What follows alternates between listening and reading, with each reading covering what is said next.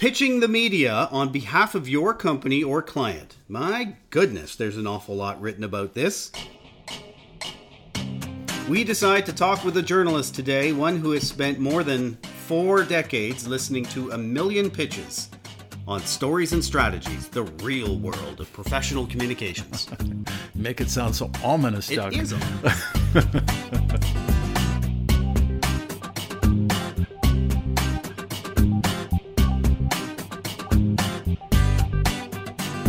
All right, my guest, Tony Tighe, one of the most accomplished broadcast journalists in Canada. Tony, you and I probably go back 20, 25... 90s? 90s, yeah. I was 10. Yeah. Something.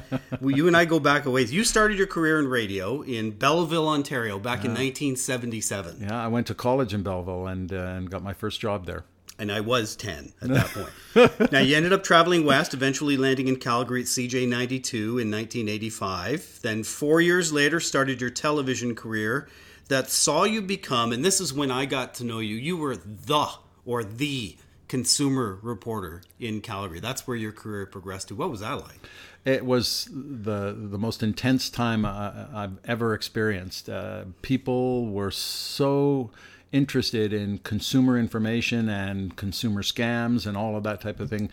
It went through the roof. It was just the most watched informational program on the air at that time, and gives you a real indication of just, how much people want that type of information. And eventually you were a 6 o'clock news anchor with Global Television in Calgary. Yeah. Recently retired or semi-retired? Or I took early retirement a year and a half ago. Still doing a little work on the side, helping people know how to pitch their stories and how to train them for the media. Hence, we are here. And over the course of your 40 years, how many pitches could you possibly estimate that you've heard? I mean, tens of thousands. And interesting that, when you go back 40 years, they weren't called pitches then. They were just the daily news announcements you got from the government or the police or the hospital or something like that. It was the everyday news, but you didn't look at it from the point of view that, they're trying to get me to do a story. You thought this was important stuff. I mean, they made an announcement and you had to go out and cover the story. It was all over the map. So you take a look at everything over the years, anything from a community ribbon cutting to a bottle drive to a major government funding announcement. Those were all stories that were given to reporters because someone sent it to a newsroom to do a story about. So what did that media pitch look like? You started in 77. That, for me, starting in the late 80s, it was about a fax machine and sometimes the BN wire, the wire service. Yeah. What did a media pitch look like going as far back as to the 70s as opposed to what it looks like now? It's a strange concept. You got an envelope and you opened it and you took a letter out.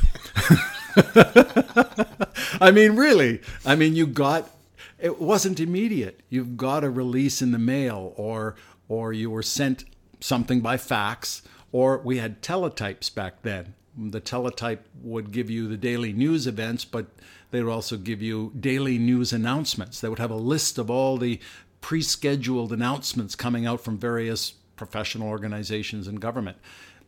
And that was just what you did. It happened in your community, you covered the story, and went on from there.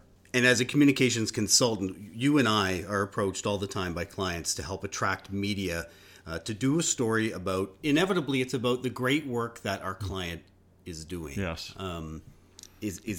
What's your advice for that? Well, I think the most important thing is, first of all, there's a difference between what you think is a good story, the person who wants to pitch it, and there's a difference between what the reporter is going to think is a good story, and most important, what the audience is going to think is a good story. And if your story has substance, if it has some information or news you can use or content that the audience out there is going to feel is interesting, that's your aim, is to convince the journalist, the news media outlet, that's why your story is important. And so often people think that, well, they're just going to do a story because I'm making an announcement or I'm doing something new. Tell them why. You know, I think more than anything else, hand it to them on a silver platter. Make them understand, make it easier for them to understand why this could be a good story for their audience, a listener, a viewer, or a reader. You know, the interesting thing is that even people who work in journalism can argue about what is a good story. Want to play you a clip from the first season of the Mary Tyler Moore Show from 1970. In this scene, Lou Grant, played by Ed Asner, is explaining to Mary, played by Mary Tyler Moore, why a traffic jam is a bigger story than a prison riot.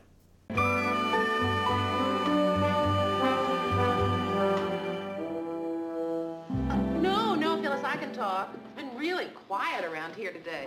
Mary, get a camera crew downtown right away. Just this minute, Phyllis, I'll call you back.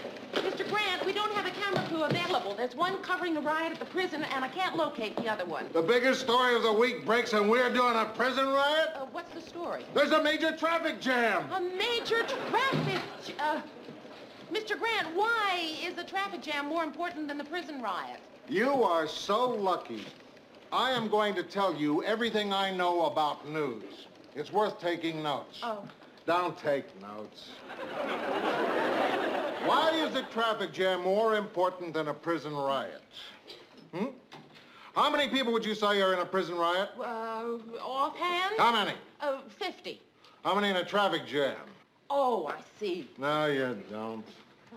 A lot of those people in that traffic jam are going to go home and watch the news, right? Right. Those guys in the prison riot aren't going to be watching the news. They're going to be over the wall or in solitary. Did you learn something? I'll find that other crew. And by the way, in researching for that clip, I watched about 10 old episodes from the first season of Mary Tyler Moore. They're all available for free up on YouTube. It's an amazing show. It is. And not only was it hilarious, it was very realistic. In a way, it portrayed actually what goes on in some newsrooms. Yes, Very much. including the Ted Baxter character. Oh, most definitely. There's a few of those out there for sure. You know what's really interesting about that, and it does hit what we're talking about right on the head, and that is every story that you pitch has to impact people who are in the media audience. And whether the media does a story about that pitch or not depends on how many people it impacts. The more, the merrier. They sit around the morning table at the morning news meetings and say, okay, what are our stories going to be today? And the stories that are going to impact more people and have more of a broader impact are going to be given priority over the stories that don't. Not because the stories that don't aren't good, but we're trying to appeal to most of our audience out there.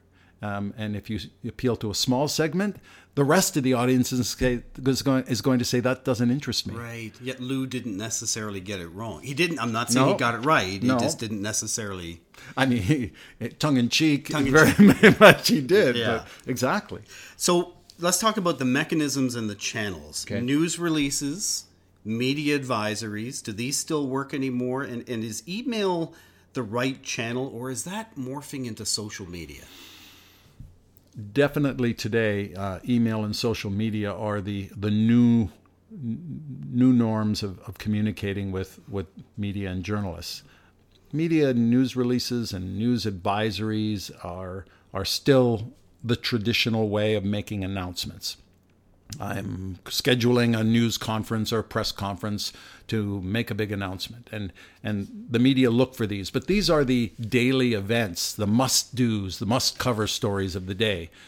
What we're talking about are people who are trying to fit themselves in between the must-do stories of the day, right?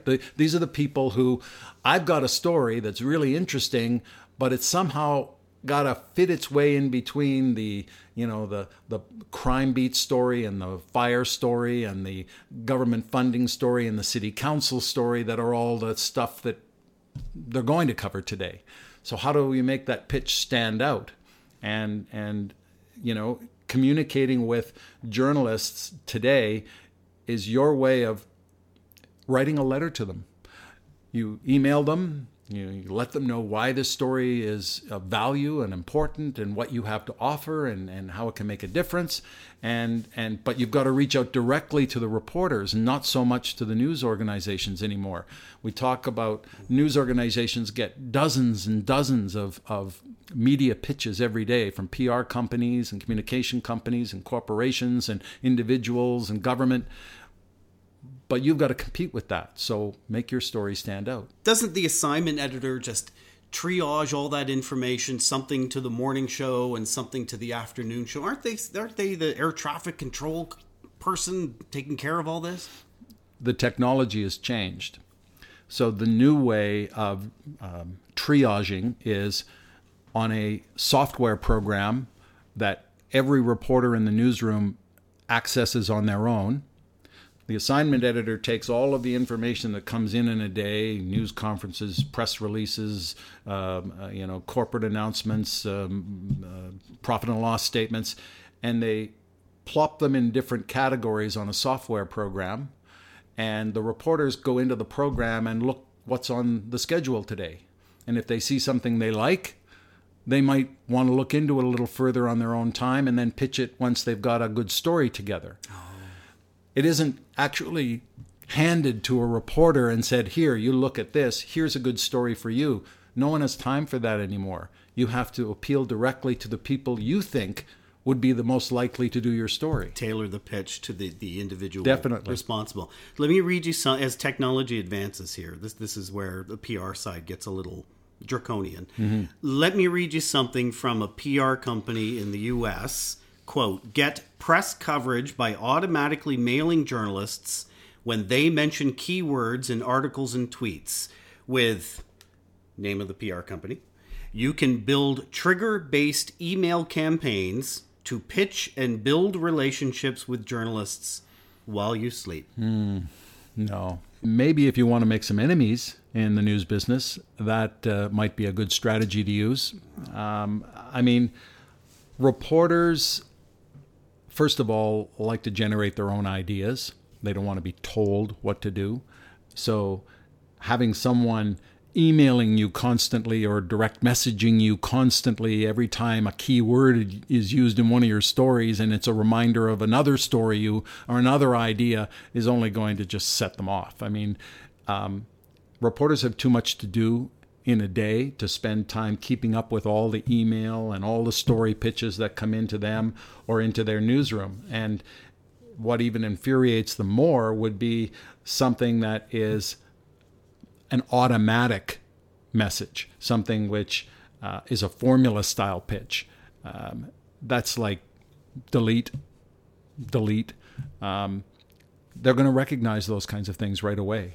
You have to build personal relationships with reporters, but that doesn't mean you're going to send them automatic emails at certain times every day or week. It just doesn't work that way, and you're going to create more enemies than you are friends. Were you ever wowed by a pitch? I would say that anything that piqued my curiosity, that I said, I never knew that, or is this really for real? So lots of stories pique your interest, but the most important thing to remember for a journalist is, first of all, they were good ideas. Remember, I've always taken the approach, everything is a story. Everyone has a story to tell. It's just you have to find it and then tell it. So, as I said, it's up to the reporter to use the idea to create a good story.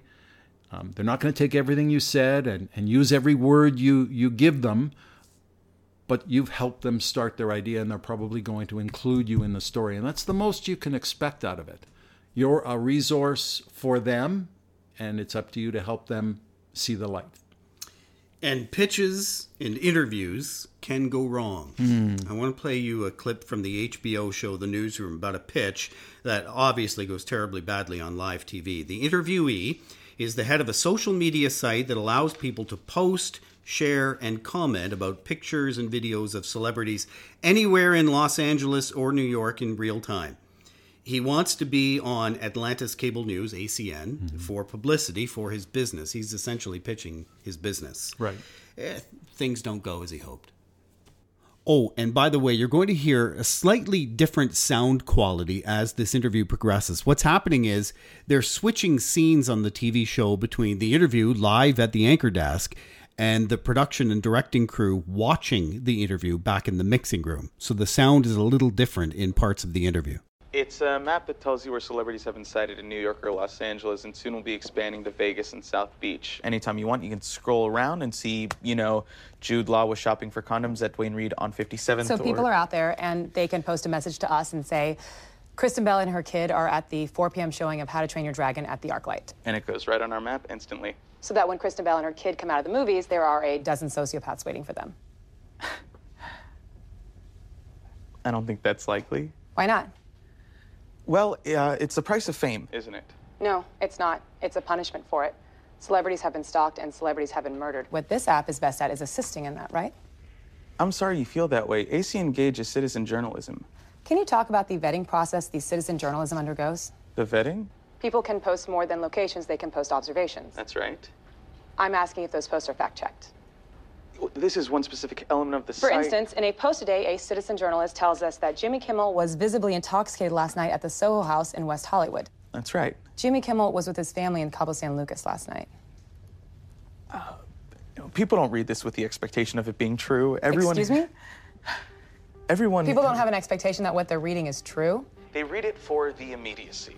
But you're using the word journalism, which means there is an expectation that what they're reading is true.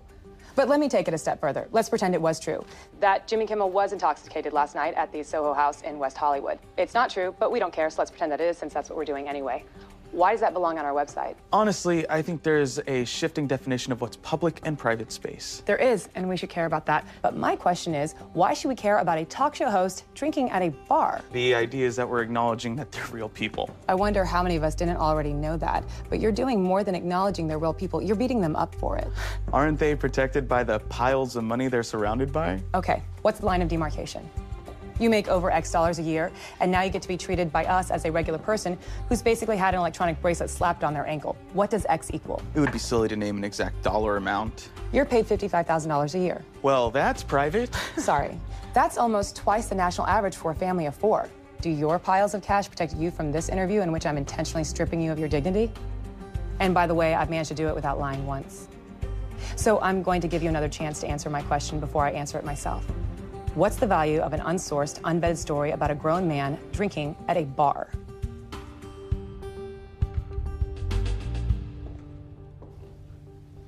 I can't give you all the time in the world. It's entertainment. Isn't that something else? Oh, wow.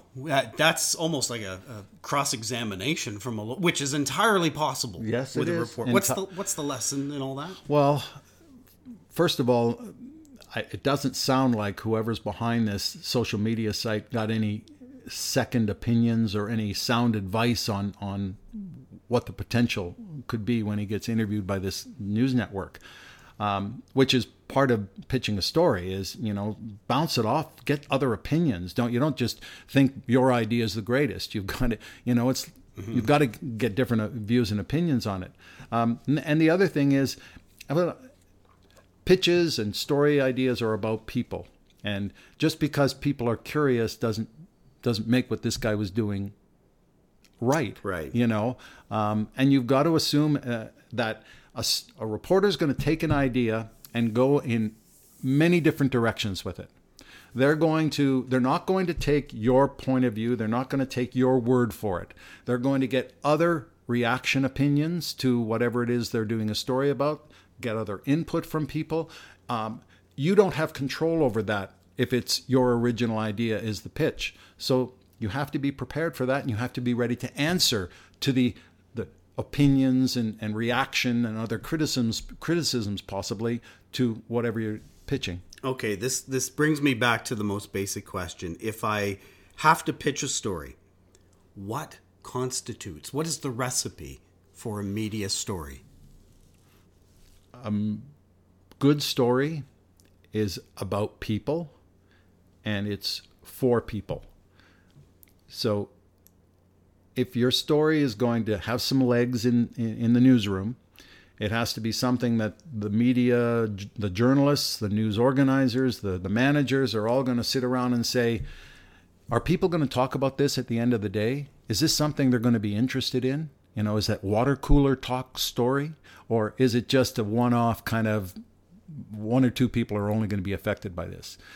And in the end, if you can somehow relate to a media organization, a journalist, that my story has wide appeal, has some benefit, people are going to use it, they'll get some information out of it, somehow make it relate to the people who are watching, listening, or reading in the media, that's what your aim is. And will you get more coverage if let's say they agree to do the story, will you get more coverage by not pitching your company so much as explaining the relevance and letting it stand for itself? In my opinion, yes. It's all about content.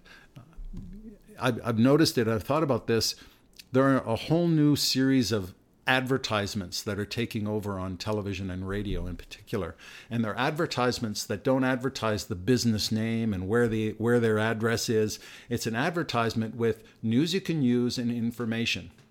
And there's one ongoing right now in Calgary where the company is talking about cleaning commercial vents and ducts in buildings. And the whole advertisement is about how important it is to clean these ducts so you don't have fire risks and ventilation problems in your business. And they show how clogged these vents can get. It's 30 seconds long, but when you see the commercial, you go, wow, I never thought of that.